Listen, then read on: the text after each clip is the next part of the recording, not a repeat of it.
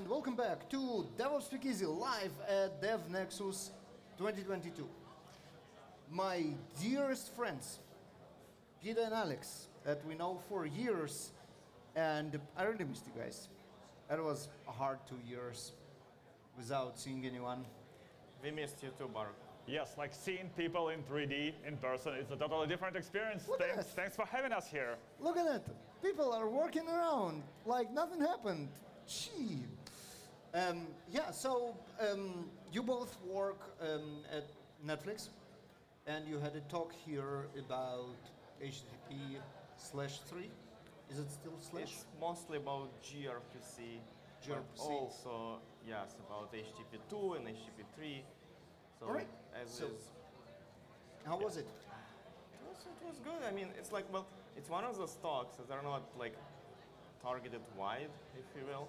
You know, with every talk you can go like wide and shallow, or you can go like narrow but deep. So that was a ladder. That was a talk. The idea was to go deep, and the idea was, we had this idea a long time ago, like several years ago, because there are multiple talks on gRPC already. And there are talks on like how to start with gRPC, why it's cool, what are some of the downsides, but nobody is talking about how do you troubleshoot gRPC. At first, everything works great. Yeah, you do demo, hello world. Yeah, until it doesn't, right? But then, like, the cool thing about gRPC is that it hides all the complexity, right? It's like you write your domain methods, you work with them, and you have no idea what's happening under hood.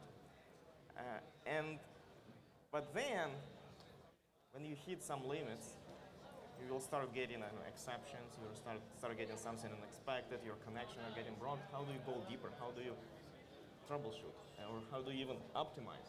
And it's not even troubleshooting just gRPC, because gRPC under the hood, it has several layers. It starts with HTTP2, right? And like how connections within HTTP2 works, right? Like we don't have a single TCP connection per call anymore. We have all these streams carrying those requests being multiplexed into one connection.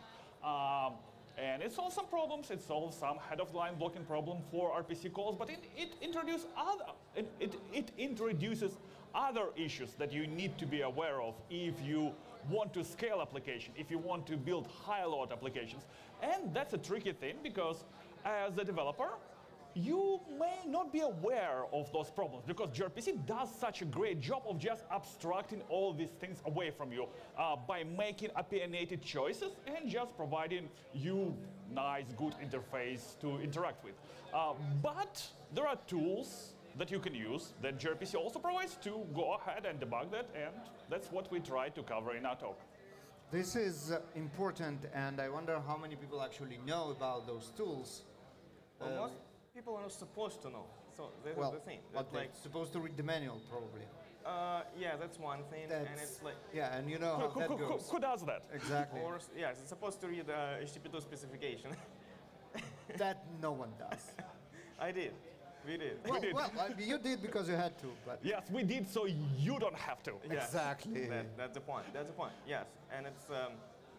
and we also try to cover HTTP3 a little bit because it's coming, it's just around the corner. What's going on with it? It's like a draft? It's still a draft. Well, it's draft, but it's very close to being an RFC, to being published as an RFC. It has one approval already? As of today, well, yesterday. I didn't check today. We didn't. We had other business here, just attending other talks, meeting people. But yes, and it requires 2 more approvals, and it's, it will be an RFC soon. It will be our mainstream HTTP. And I remember that HTTP2 was adopted quite fast by all the browsers, so probably will be the same once it's already supported by the majority of web browsers. Here we go, even before it's a standard. Yes, and speaking of gRPC, I know that's a Java conference, but if you want to start playing with gRPC over HTTP3, there is already an implementation. It's for .NET, unfortunately, not for Java. Hopefully, Java implementation will follow soon as HTTP gets more traction. Mm-hmm. So yeah, we know who to talk to, the guys who wrote the support for HTTP2. Right? Yes, well, we didn't, yes, we know how to use it, we know how to debug it. Disclaimer, we don't implement it. No, They no, were I not mean, the we guys- know who did implement it in Java, so we can talk to them. That's Sergey Kuksenko. Sergey? Yeah, he did Oh, the cool. work on HTTP2. So Oh, I yeah, see. we Okay. know who to ask. Nice. Okay. Very nice. Yeah, and I believe, well, gRPC uses NATI for networking. Yeah. So, and I think the HTTP3 implementation for Java will follow when NATI. I think there is already an experimental support for HTTP3. I can be wrong. Please double check. Don't believe me. It would make But sense that they already have something. But I think If they like already- it's around the corner, probably have some beta branch that actually does that. Yes, and it's actually.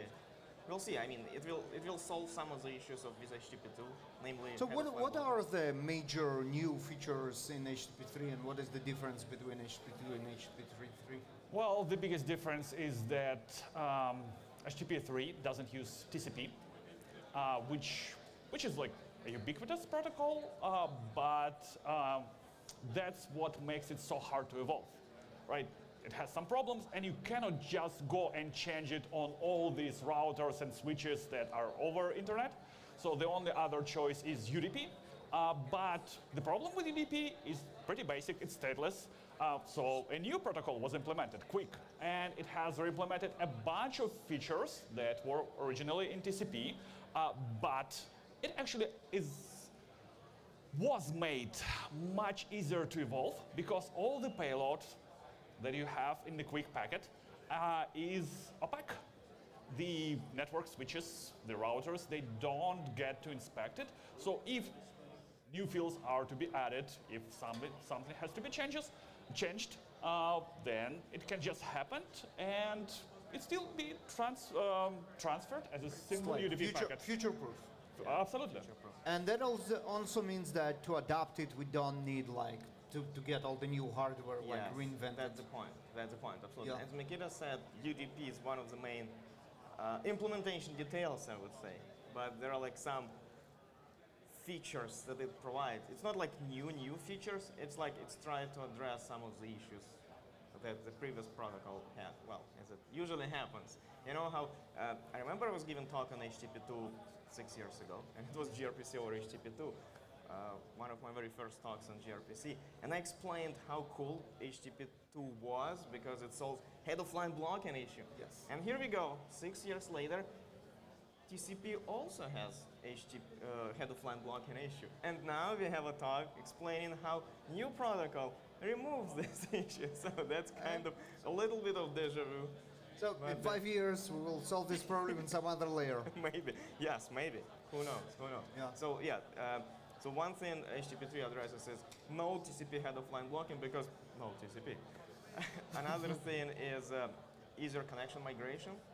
So you can migrate from, for example, your cellular network to your Wi-Fi connection, which is often the case, right? Without tell breaking us your about actual connections. So Yep. the connections can Will migrate. stay intact. Yes. And that's great. Yep, yep. That's very good. And think Whoever about, like, experienced a call drop when they went out of their house because the Wi-Fi calling Oh, absolutely. dropped over the cellular network will appreciate that. Absolutely, and even like if you use, I don't know, you use any of the home security devices, you try to like arm your house when you're like on your driveway, and like in the middle of And you of the just got call- out of range Yes. of Wi-Fi. Yep. And yep. then it's like, oh, it's like unreachable. Try again. So HTTP3 is designed to solve those issues also. That's pretty awesome.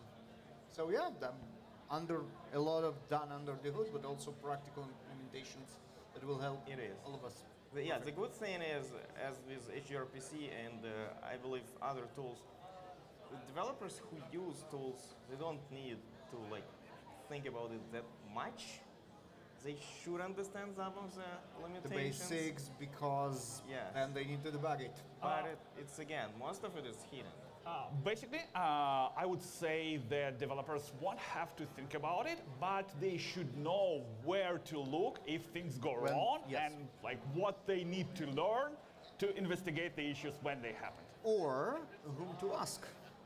Your Twitter handles are on the screen. So yeah, talk to Mikita and Alex if you have any problems with your. No, That's too much. You will can. become- We will follow you.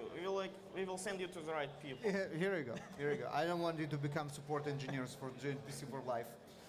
But yeah, the great resource. First of all, watch their talk. That might help you to get started, right? Yeah, So that's a good place to start. And obviously, DevNexus publishes their talks online, so you'll be able to see it very soon. Thank you, Bart. Two more important topics. First of all, you have a guest. I have a guest. Yes. Bring him Igor, over. Can you step up? Oh, be careful. You can put your mask down. All right. Who's that? Is he visible? That's my son, Igor. So he's a new generation of, who knows, maybe it's one day software engineers and speakers. All right. At So conferences. yeah, you started the right place. DevNexus is a great conference to attend as your first one. Oh yeah. How do you like it? It's interesting. Interesting? You learn some stuff? Yeah. And just in case the talk is boring, he brought some books with him. So All right. We'll get to that in a second. So what is the most interesting talk you visited so far? Pretend your dad isn't here. Tell us the truth. that's our talk, right? But your dad is here. Yeah, we put you on the spot. That's okay. So, by the way, speaking of my son, speaking of Igor, and my family in general, well, I think my family knows my talks just by heart because when we rehearse, we usually do it at our house, and it's like as a previous talk that we did, and talk on fault tolerance systems, talk on gRPC versus REST, and as this talk. So I believe my family can just go on the Okay, so we'll rephrase. What is the best talk that you didn't hear at home?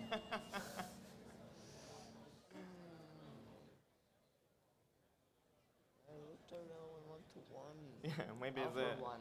the other one was on Spring Streams. Oh yeah. Josh Long? No, unfortunately not. But I mean, speakers were pretty good also. Yeah. Josh Long was here and Venkat. Yeah. We will go and attend the Venkat's talk just to Yeah. show what it is. The last but not least, glory to Ukraine. Героям слава. Героям слава. Thank you very much, folks.